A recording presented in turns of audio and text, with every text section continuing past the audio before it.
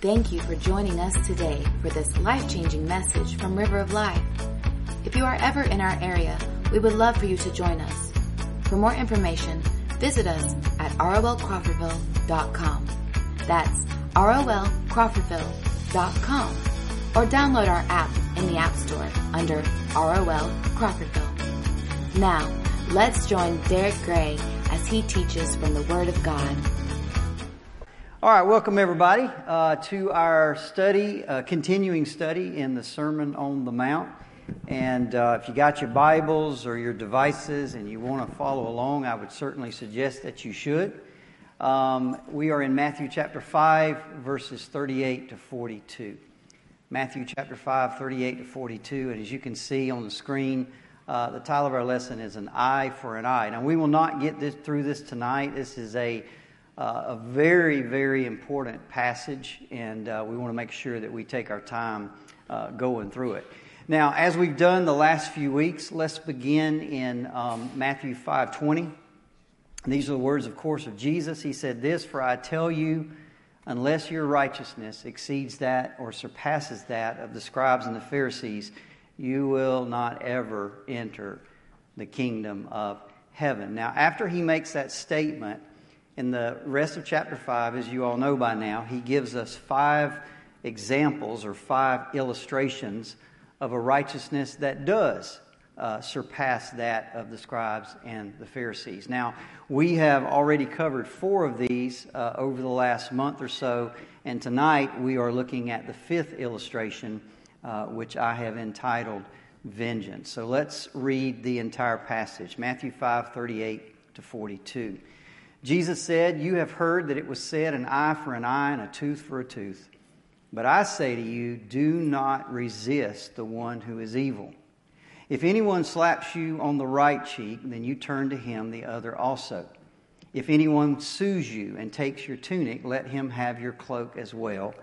And if anyone forces you to go 1 mile, go with him 2 miles. Give to the one who begs from you, and do not refuse the one who would borrow from you." Now, it's my guess, I don't know this for sure, but if you're familiar with the Sermon on the Mount and you're familiar with this passage, my guess is that some of you have been waiting to get to this point. And you've been thinking, okay, how's he going to handle this one? Because let's face it, this, at first glance, in fact, I think you could probably divide most Christians into 2 camps. A lot of us come to this passage and we see this turn the other cheek and go the extra mile and give them if they sue you for this, give them, and we see all that, and I think we come into 2 camps. A lot of us come and look at this and we just look at that and think, I don't even know what to do with that. That's impossible. That's ridiculous. And it so confuses us in some way or another that most of us just turn around and walk away from it and we don't even try. We just think, look, I just can't do that. And so we just give up and we walk away. On the other hand, is another camp who they read that and they say, well, it's as plain as the nose on your face. Just take it literally. Do exactly what it says. And that's how, and they go out and they try to live that. By the way, both those camps are completely wrong. Both of those are wrong. And so this is a very important scripture. It is probably one of the most abused scriptures in the church. It's also one of the most frequently misunderstood, not only in the Sermon on the Mount, but probably in the whole Bible. And by the way, those two go together. When you misunderstand something, it tends to get abused, right? So this is why this is only part 1 tonight. We're not going to hurry our way through this. We're going to make sure that we get a good foundation tonight, and then next week we'll really dive into it. Now, the way we're going to do this is exactly the way we've done it over the first 4 illustrations. We're going to start out by going all the way back to the Old Testament.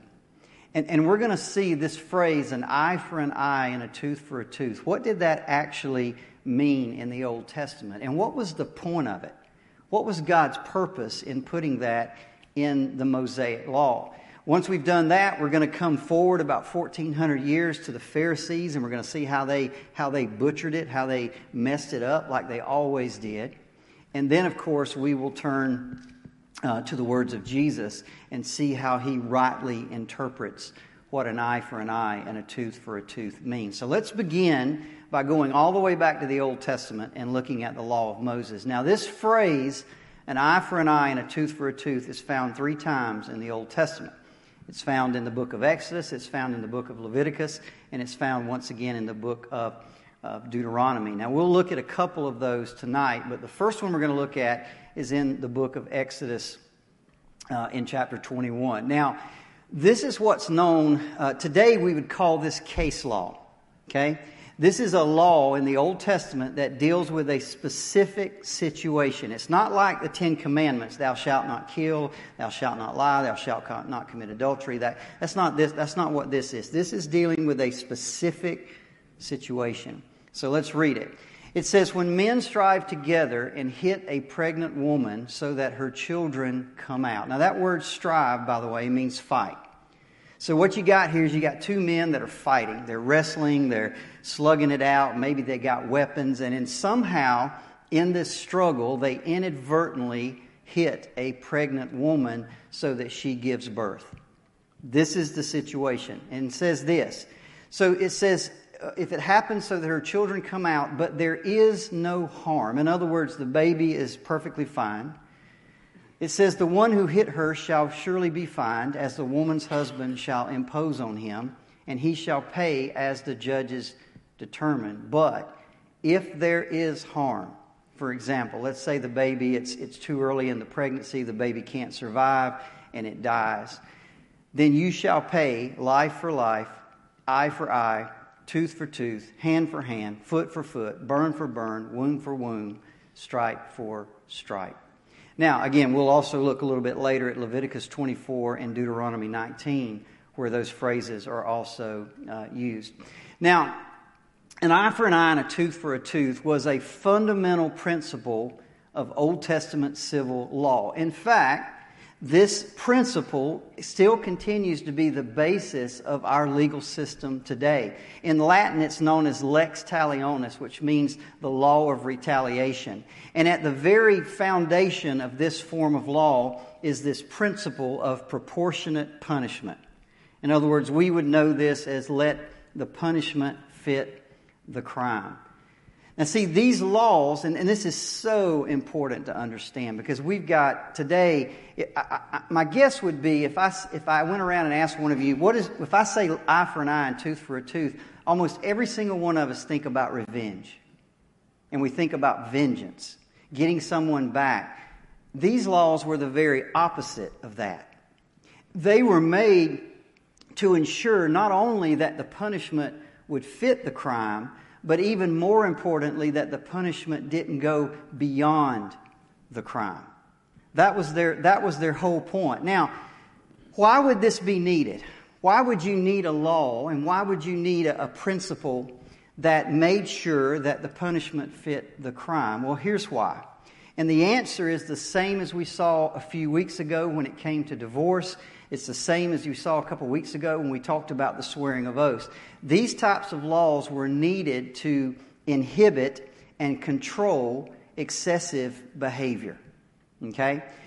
Now listen, what I'm going to talk about right now, I'm not going to go into a lot of detail because every single one of you are going to know what I'm talking about.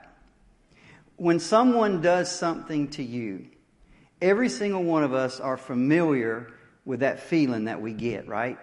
That feeling, man, that I want to get them back. And this is at the very heart of who we are as sinful human beings. You see, the natural tendency of someone when we get hurt is not just to hurt them in the same way. We want to do what? We want to hurt them more. See, the fact is, justice is not enough for us. An eye for an eye is not enough for us. They took an eye, I want a head. Right? That we want to hurt them more than they hurt us. This is just this ugly thing down in each one of us. By the way, let me explain why it's there. And I think this is important. You see, God is a God of justice. And each and every one of us are made in the image of God. Therefore, we have a desire for justice. Just watch kids play. You don't have to teach kids about fairness and justice. Just watch them. And you'll hear a kid say, well, that ain't fair, right? You see them do that all the time. There's this thing inside of us where we want wrongs to be made right. Okay? That's a godly desire. God is a God of justice. But here's the problem. Sin comes into the picture, and it takes godly desires and it perverts them. Think about sexual desires. Nothing wrong with God gives us sexual desires. And as long as they're kept within the confines of a marriage between a man and a woman, it's a wonderful and majestic and beautiful thing. But sin comes in, combines with those, and it perverts them into just the lowest forms of depravity. Right? The same thing is true for justice. We all have a desire for justice, but sin comes in and it perverts justice and it turns it into vengeance. We're not satisfied with justice. We want vengeance.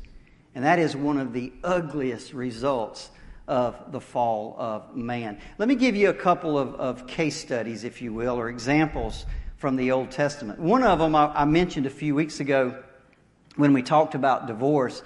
And this is with the case of Lamech. You'll find this in Genesis chapter 4, verses 23 to 24. There's a guy named Lamech. He's the sixth generation down from Cain. So Cain would be his great-great-great-great-granddaddy. And Lamech said this, I have killed a man for wounding me, a young man for striking me. If Cain's revenge is sevenfold, then Lamech's is 77-fold. So here he is. He's bragging about the fact that a young man struck him, and in retaliation, he killed him. In other words, an eye for an eye. If he struck you, he should have what? Just struck him back. But he didn't stop at that. He killed him. And notice what he said. If Cain's revenge... See, he's not interested in justice. He says, if Cain's revenge is sevenfold, mine is 77. In other words, you do something to me, and I'll come down on you 77 times harder. And he's bragging about it. This is very early in Genesis, and this desire for vengeance, this excessive retaliation is already in play. Another example of this is the story about the rape of a woman named Dinah. Y'all are all, I'm sure, familiar with Abraham and Isaac and Jacob has 12 sons, and those 12 sons become the 12 tribes of Israel. Well, Jacob also had a daughter, and her name was Dinah. And when they had come back into the promised land, they had camped out there among the people of the land. And Genesis 34 tells us this. It says, now Dinah, the daughter of Leah, whom she had borne to Jacob, went out to see the women of the land. So one day she leaves their camp and goes out into the land to visit with some of the other women. And it says, when Shechem, the son of Hamor the Hivite, the prince of the land, saw her, he seized her and he lay with her and he humiliated her. So, other words, the son of the kind of the prince of the land or the king of the land or whatever, he sees her and she's very beautiful and he takes her and he rapes her. She comes back. She tells her dad. She tells her brothers, and they're trying to decide what to do. And as they're talking about it, Hamor, who's the kind of the prince of the land, he shows up with his son. And I won't read the whole story, and you can go back and read it later. But basically, this is what he said. He said, look, my son, he did wrong. He did wrong, obviously, but he loves her. He wants to marry her. And I want to make this thing right. So he said, you just name your dowry. You name your bride price, and I'll pay it. And we'll marry these two together, and we'll make this thing right. And I think Jacob would have probably done that, but her brothers, they were very angry about what had happened. So they come up with a plan. And this is what they say to those guys. They said, okay, we'll let her marry your son, but our women can't marry your men unless your men are circumcised. It's just one of these cultural things that we have. They said, but if you'll circumcise your men, then we'll let our women marry into your family. So Hamor and Shechem go back to the city, and somehow, in miracle of miracles, they convince a city full of mature men to all get circumcised. How that happened, I have no clue. But they did it. They did it. And it says this, on the third day when they were sore, two of the sons of Jacob, Simeon and Levi, came against the city while it felt secure and killed every single male. They took their flocks and their herds, their donkeys, whatever was in the city and the field, all their wealth, all their wives, all their little ones. That's not justice, is it? See, that one guy did wrong. That one guy committed the crime. That one guy should have been punished, but instead they killed every man in the city. They hadn't done anything. What about those women that lost their husbands? They hadn't done anything. What about the children that lost their fathers? See, this is the kind of thing that went on in ancient times, these excessive acts of vengeance. And by the way, we've heard of the Hatfields and McCoys, right? I mean, it's this idea of you kill one of mine, I kill 5 of yours. You kill 5 of mine, I kill 20 of yours. And it can go on for years and years and years. Listen, an eye for an eye was instituted in God's law to put an end to that kind of thing. An eye for an eye has got nothing to do with vengeance, and it's got everything to do with justice. Now, so that's the first thing I want to point out about the Old Testament law, because most of us get it wrong. We think an eye for an eye, we think vengeance. No, it's the exact opposite of that. It was to control or mitigate these excessive acts of vengeance, and God said in His law, you can't do that. You can take an eye for an eye, a hand for a hand, a tooth for a tooth, but you can't go beyond that. The punishment has to fit the crime. Now, there's something else that was important in the Old Testament, and that is how justice was to be enacted. Let's go back to Exodus 21 and read that again. It says, when men strive together and they hit a pregnant woman so her children come out, there's no harm. The one who hit her shall surely be fined as the woman's husband shall impose, and he shall pay as the judges determine. Here's the thing. In the Old Testament, you never got to set your own punishment. That was always determined by the judges. Even in this case, if the husband says, well, he owes me 100 shekels, the judges were the ones to decide whether that was fair or not. By the way, why would God not allow the offended party to do that? Because again, it's the problem of sin, right? Because I'm not satisfied with justice. I'm not satisfied with an eye for an eye. I want more. So God said the judges have to decide that. So this principle was never to be decided by individuals. It was always meant to go before a court system. Let me give you another example, Deuteronomy 19. Once again, this is an example of case law dealing with a particular situation where somebody bears false witness or lies against somebody else. It says this, both parties to the dispute shall appear before the Lord, before the priest and the judges who are in the office, and the judges shall inquire diligently. If the witness is a false witness and has accused his brother falsely, then you shall do to him as he has meant to do to his brother. So shall you purge the evil from your midst, and the rest shall hear and fear, and shall never again commit any such evil among you. Your eye shall not pity, it shall be life for life, eye for eye, tooth for tooth, hand for hand, foot for foot. So once again, it's this principle of proper justice, but notice it's the court systems that decide, not the individual. Now, I do want to be clear about something, because I think this is important. These passages in the Old Testament, I don't think were generally, you didn't have to literally require an eye for an eye if you didn't think that was right. Now, certainly, don't get me wrong. A judge in Israel, like in the case of a pregnant woman that we saw earlier, if she gave birth and that child died, he would certainly require the life of the man that did that. So certainly they could do that. But sometimes that didn't make sense. Sometimes there might be cases where an eye for an eye may not be the best punishment. Let me give you an example. Let's say that somehow there's a man and he, through whatever act, ends up destroying another man's hand. So he crushes it, he cuts it off. Somehow that man is now crippled. So he's got one hand. He's not going to be able to work with his oxen. He's not going to be able to plant his fields. He's going to have a lot of problems. Now let me ask you, is it real justice for me to go cut off the other guy's hand? How does that help the guy that's got his hand cut off, right? Wouldn't it make more sense to let the other guy keep his two hands and spend the rest of his life working and helping that guy supply his needs, helping that guy plant his field? See, this is so this idea of an eye for an eye, it doesn't always mean it's got to literally be that. Sometimes it makes more sense to do something else, like in this case. So judges were given the leeway to make wise decisions that could benefit both parties. Now, that's how it was in the Old Testament. Let's come forward about 1,400 years, and let's come to the scribes and the Pharisees. And let's see what they did. Now let's look at Jesus' statement. Now, I'm not going to read all of it tonight. I'm just going to read verse 38. Jesus said this, "You've heard it said, an eye for an eye and a tooth for a tooth." Now, we know that's wrong, right?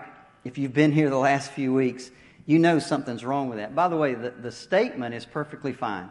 That's exactly what it said in the Old Testament. But there's something wrong with it. They always interpret it wrong. What was their interpretation? Well, I decided I would do an experiment this week. I first thought about, I'm going to go up to Publix or Winn-Dixie, and I'm just going to stop somebody and ask them, say, can I ask you a question? And if they said yeah, they didn't run away from me screaming. I was going to say, an eye for an eye and a tooth for a tooth. What does that mean to you? I just want to know, the man on the street, what does it mean, the phrase an eye for an eye and a tooth for a tooth? Well, I never did make it to Crawfordville this week. So I decided to do the next best thing. I got on ChatGPT. Anybody here know what ChatGPT is? Man. All right, you guys. So ChatGPT is this new thing that is unbelievably cool and unbelievably terrifying at the same time. It's this artificial intelligence, and you can ask it to do anything. You can ask it to do anything. You can ask it to write a sermon for you. I could have asked it to write this lesson for me. You can ask it to write programming code for you, and it'll do it. You can ask it to write, I saw a guy ask it to write a worship song. I saw a guy the other day ask it to explain the gospel of Jesus Christ, and it did a very good job. Because what it's been doing for the last 10 years is just consuming everything on the internet. Everything, about every subject on the internet. And so it's read every sermon, every lesson I've ever taught, and anybody else. So it's got all this information, so you just ask it anything you want it to ask. And so I asked ChatGPT, this question. I don't know if you guys are going to be able to read it, but I asked ChatGPT, what does the phrase an eye for an eye and a tooth for a tooth mean? Now, it gave me two answers. First of all, the first paragraph was exactly dead on right. He told me exactly what I just told you.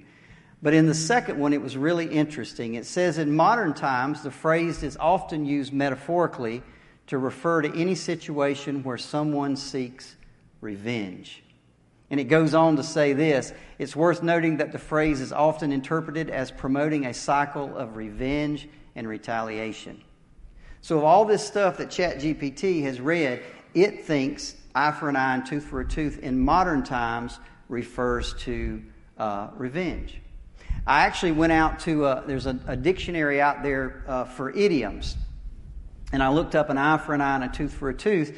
And it said this, if you want to look at synonyms, go look under revenge and vengefulness, right?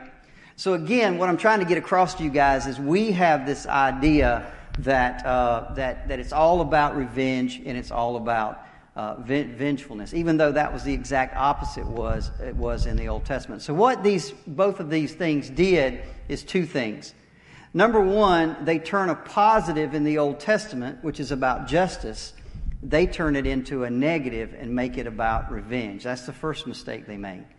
The second mistake they made is neither one of those made any mention of judges or courts or anything like that, which in the Old Testament, it had to be done through a court system. Okay? So those are the two mistakes that modern people make. By the way, the scribes and the Pharisees made the exact same two mistakes. They had turned an eye for an eye and a tooth for a tooth into something about vengeance, and they've made it completely personal and took the court system completely out of it. You see, everything they did was legalistic. In their mind, they could do anything they wanted to do as long as they stayed in that box, an eye for an eye and a tooth for a tooth. So if you came to them and you did something to them, they'd turn around and do the same thing back to you, and they'd lay their head down at night and think, boy, I'm a good person. because I didn't go, everybody with me? As long as I didn't go beyond the rules, I'm a good person. It was their right to get revenge. It was their right to get retribution. And that's the way they saw it. And as long as they did it the right way, it's like the person, remember a divorce a few weeks ago? What was the mistake they made? As long as they did it legally, as long as they gave her a certificate, it didn't matter the reason. They could be divorcing her because she burnt their dinner. They didn't care. But as long as they did it legally, they were fine. They did the same thing here. As long as I stay within the boundaries of an eye for an eye, I can get any revenge that I want. That was the problem. There's a great example of this in the New Testament in Matthew 18. Y'all remember the story of the unforgiving servant? Jesus tells this parable. And there's this servant that owes his master, I think it's like 10,000 talents. I think in my Bible it says that's 20 years worth of salary. He owed his master 20 years of salary. And his master's going to throw him in a debtor's prison. And he says, "Sir, please, have compassion, have mercy on me." And he did. The master said, "Okay, I forgive you the debt. Go on, you're free." And then Matthew 18 tells us this: "But when that same servant went out, he found one of his fellow servants who owed him 100 denarii. By the way, a denarii is a day's wage. So that servant owed him just over 3 months' salary. And seizing him, he began to choke him, saying, 'Pay what you owe.' So his fellow servant fell down and pleaded with him, 'Have patience with me, and I'll pay you.' He refused, and he went, and he put him in prison until he should pay the debt." By the way, that was his right. When someone owed you and didn't pay, you could put them in a debtor's prison. That was your right. So this guy could lay down and thought, "Well, I hadn't done anything wrong," even though he had no mercy and no compassion and no forgiveness. He could lay his head down and think, "Boy, I'm a righteous man because that's my right." See, that's what the Pharisees did. It was their right. They didn't look beyond the letter of the law to see what was behind it. Now, let's turn to Jesus. And we'll spend just a few more minutes here tonight and then all of next week looking at his words about turning the other cheek and all of that stuff. He says this in verse 39. I'm just going to read this part of the verse tonight. "But I say to you, do not resist the one who is evil." Do not resist the one who is evil. And again, he'll go on, turn the other cheek, go the extra mile, give him your cloak, etc. I mentioned earlier, these sayings of Jesus in these few verses are some of the most abused verses in the Bible. They have been used throughout the years to support pacifism, to teach people that there should be no war. I mean, there were people who would not go and fight Hitler because of these verses. Now, I understand if you don't want to go fight what you might call an unjust war, but when there's an evil man out there killing millions of people, there were Christians that said, "I can't go do it because Jesus said, don't resist Hitler. Do not resist." That's the way they look at it.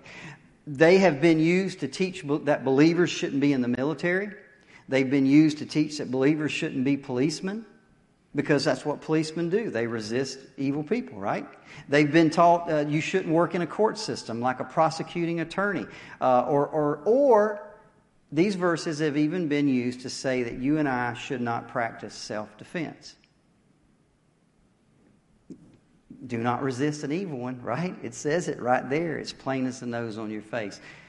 Okay, these are some complicated verses. In fact, they've even been used to promote lawlessness and anarchy. And I'll show you that here in a minute. Now, we want to be very careful going through these verses. And I want to make sure you understand what they mean. In order to do that, I want to give you 4 principles of interpreting the Bible. And we have to remember these principles as we go through this passage. I want to give you 4 of them. Here's the first one.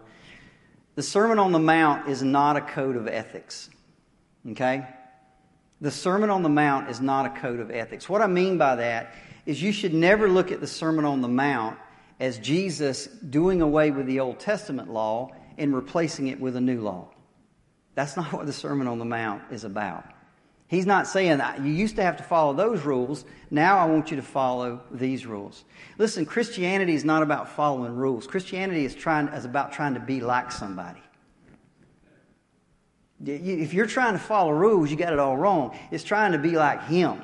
Getting up every day and looking at Him and trying to be like Him. A lot of people get frustrated with the New Testament because they go look and say, well, what am I supposed to do in each and every situation? The New Testament is not like that.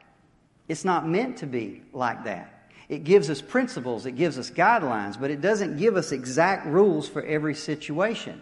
And it's not meant to do that. Dr. Martin Lloyd-Jones makes a great statement that I remember. It said this: "Is it not tragic that those of us under grace seem to always want to be under the law?" Is that not tragic? That we just give me the rules, man. Just tell me what I'm supposed to do. Just give me a bunch of rules so I can get up every day and check those rules off. That's not Christianity, folks. That's legalism. That's the law. We got to get out of that. So if you're running to the Sermon on the Mount to find a bunch of rules, you're looking in the wrong place. That's not the point of it. The Sermon on the Mount is there to emphasize the spirit of the law. What's that law about? What's that law trying to teach us? What's the principle, the guidelines behind it? It's not a rule of thumb that you live with every single day. That's the first principle of interpretation. The second one is this: if we read a teaching of Jesus and that teaching appears ridiculous or impossible, then we're wrong. If you read a teaching of Jesus and you say that's ridiculous or that's impossible, then our interpretation is wrong, because there is no teaching of Jesus that is ridiculous or impossible. The teachings of Jesus are meant to be applied to our daily life. So if we immediately think, I can't do that, you're probably interpreting it wrong. Or if you immediately think that's impossible, then more than likely you're interpreting it wrong. Let's keep that in mind. Number 3, Scripture never, ever contradicts Scripture. The last two are like two primary rules of interpretation. Scripture never contradicts Scripture. And number 4 is context, context, context. You cannot take 3 verses out of context and bring them over here and build a theology around them. You always have to read the verses in context. Now, these 4 principles of interpretation tell us that you cannot take Jesus' words literally. You apply those 4 principles of interpretation, you cannot take His words literally. Now, I will back that up much more next week, but a lot of people do that. One of the most famous people that did this is a guy by the name of Leo Tolstoy. He was a Russian writer. He wrote a big book called War and Peace, just very well known. And he was a Christian, and he opened up the Sermon on the Mount, and he read the words of Jesus: "Do not resist the evil one." And he took it literally. And because of that, he went around preaching anarchy and pacifism. Now, everybody know what anarchy is? Anarchy means they don't believe in any government at all. They don't believe in any laws at all. It's just everybody just survive on your own, right? Now, you may think, well, how does he get there? Well, think about it. If you really take Jesus' words, "Do not resist an evil one," then there is no civil law. You can't have policemen. You would have no courts and no judges and no armies. Everybody with me? I mean, if you really think that's what he means, and he did, then you can't have any of those things. Now, immediately when we think about that list right there, what is our response to that? Well, that's ridiculous. Right? That's ridiculous. In fact, that's impossible. But even more important than that, that contradicts Scripture. Right? Think about Isaiah 1:7 in the Old Testament. "Learn to do good, seek justice, reprove the ruthless, defend the orphan, plead for the widow." You'll never find anywhere in the Old Testament where it's not teaching us to fight against injustice, to fight against evil.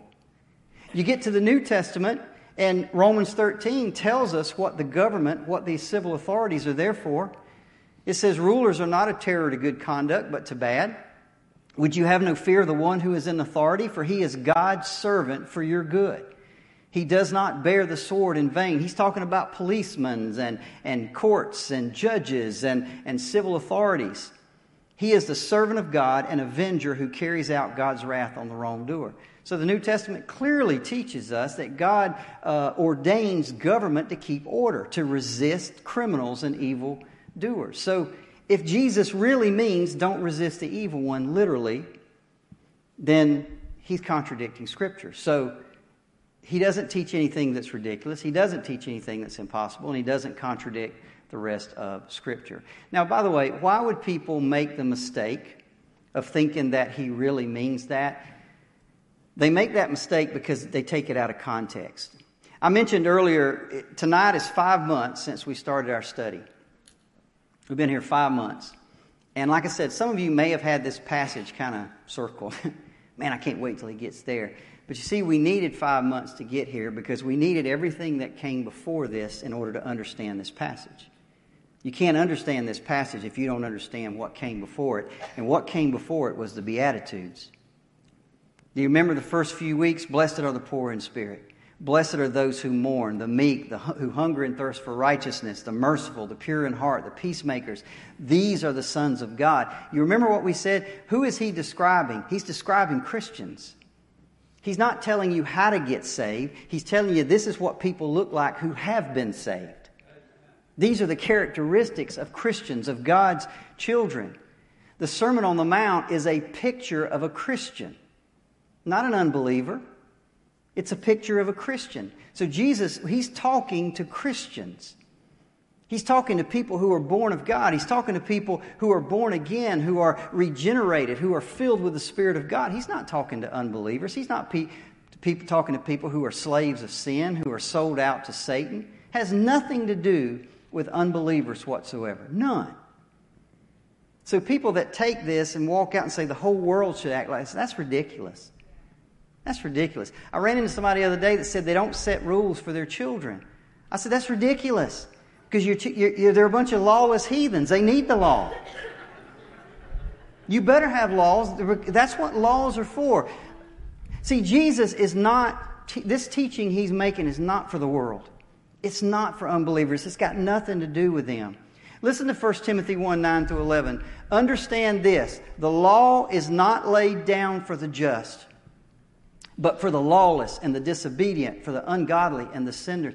Listen, as long as there's sinners and ungodly and unbelievers, you've got to have laws.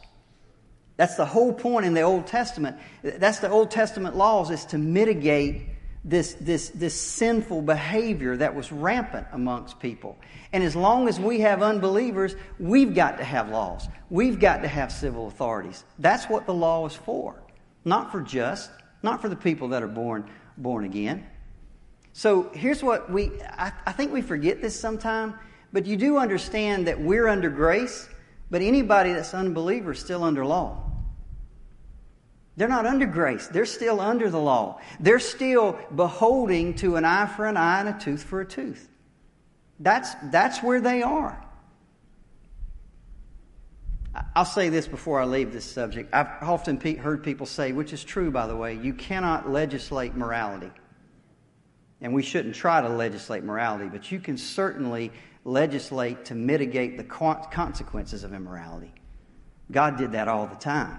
That's the whole Old Testament right there, trying to corral these just crazy sinners that are just running off and doing anything they want to do. We certainly need laws to mitigate the consequences of immorality. So Jesus' teaching is not for the world.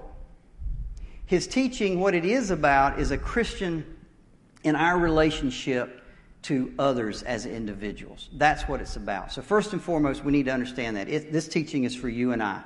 It's for born-again believers. It's not for unbelievers at all. Matthew 5:39, I read it again. I say to you, Christian. He's not telling the world not to. He's not telling, countries don't resist an evil dictator. It's got nothing to do with that. He's not saying don't have a court system that doesn't throw criminals in. It's got nothing to do with any of that. I say to you, Christian. I say to you, born-again believer. Do not resist the one who is evil. Those words are for you and I. We need to understand that. By the way, a Christian's relationship to the state as a citizen, this has nothing to do with that. If you want to read about our relationship to the state, go read Romans 13. Go read 1 Peter 2. But this has nothing to do with it. This has to do with my relationship with an individual. Has nothing to do with Listen, if you want to be in the Army, go join the Army. If you want to be a policeman, go join the police. If you want to be a prosecutor, go be a prosecutor. This has nothing to do with that. And I'll show you that next week. It has nothing to do with that. It's about individuals, one-on-one. What is in play here, and I'll close. What is in play here is our attitude toward ourselves. You see, what Jesus is asking us to do in these verses is die to self. He's asking us, you've heard it said, an eye for an eye, that you can get justice. But I'm asking you, Jesus said, to give up that need to be recompensed when somebody does you wrong. I'm asking you to give that up. I'm asking you when an individual does something wrong to you to give that up. Now listen, this does not mean that we just let criminals run around and hurt us and kill us. That does not mean that at all. Listen, if somebody breaks into your home and robs you, that man is a criminal. That's lawless. He's under the law. He should be punished by the law. You don't have to step back and say, well, I'm not going to press charges. Sure you do. He's a criminal. He's under the law. He should pay for his crimes. See, that's the government's job. That's the civil authority's job, is to punish criminals. Our job is to forgive. You understand that you can do both? You do understand that, right? That criminal who's under the law, has broken the law, can be punished by the law properly, but I can come over here and I don't have to hate him. I can still forgive him. He's answering to the law, but yet I said, you know what? I don't need to get anything out of that. This is what he's talking about. He's talking about our relationship to individuals. And we'll get more into this, what he means next week about turning the other cheek and going the extra mile. And we'll talk about all these things. But I wanted to just lay the foundation tonight to make sure we understood what it meant in the Old Testament, and also to make sure that we understood what it didn't mean. Let's pray. Father, Lord, we love you. Thank you for your word. We know, God, that this is a complicated passage, and there's a lot that goes into it. So I just ask for wisdom for myself, that I can somehow explain it in the right way. I ask for wisdom for everyone that's listening, so that we can comprehend what we hear and understand it deep in our heart. God, I just know, I know more than anything that you want us to be merciful, compassionate, peacemaking people. That's what you want for us. That's what Christians do. And that we can't just read that and say that. We've got to exhibit that in our everyday interactions with other people. God, help us to be that kind of people. Somehow take this passage and do something miraculous in each and every one of us. And God, lastly, above all, God, help us to be more like Jesus. Help us to be more like the one who was, when he was reviled, he didn't revile in return. God, he didn't like evil. He's the one that turned those tables over. And sometimes we need to be turning over some tables. That's perfectly fine with you, God. But we cannot have hatred or unforgiveness or bitterness or anger in our heart against individuals. You never did that, and you will not allow us to do it. Help us to be that kind of people. We love you, and we thank you for all that you do. In Jesus' name, amen. Amen. Thank you. You guys are dismissed. Thank you again for listening to this message from River of Life. If this message has touched you today, or if you need someone to pray with, please contact us at 850-926-1200 or email us at info@rolcrawfordville.com. We also want to encourage you to visit us this Sunday morning at 10:30 a.m. in Crawfordville. Please visit us online at rolcrawfordville.com for more information and directions.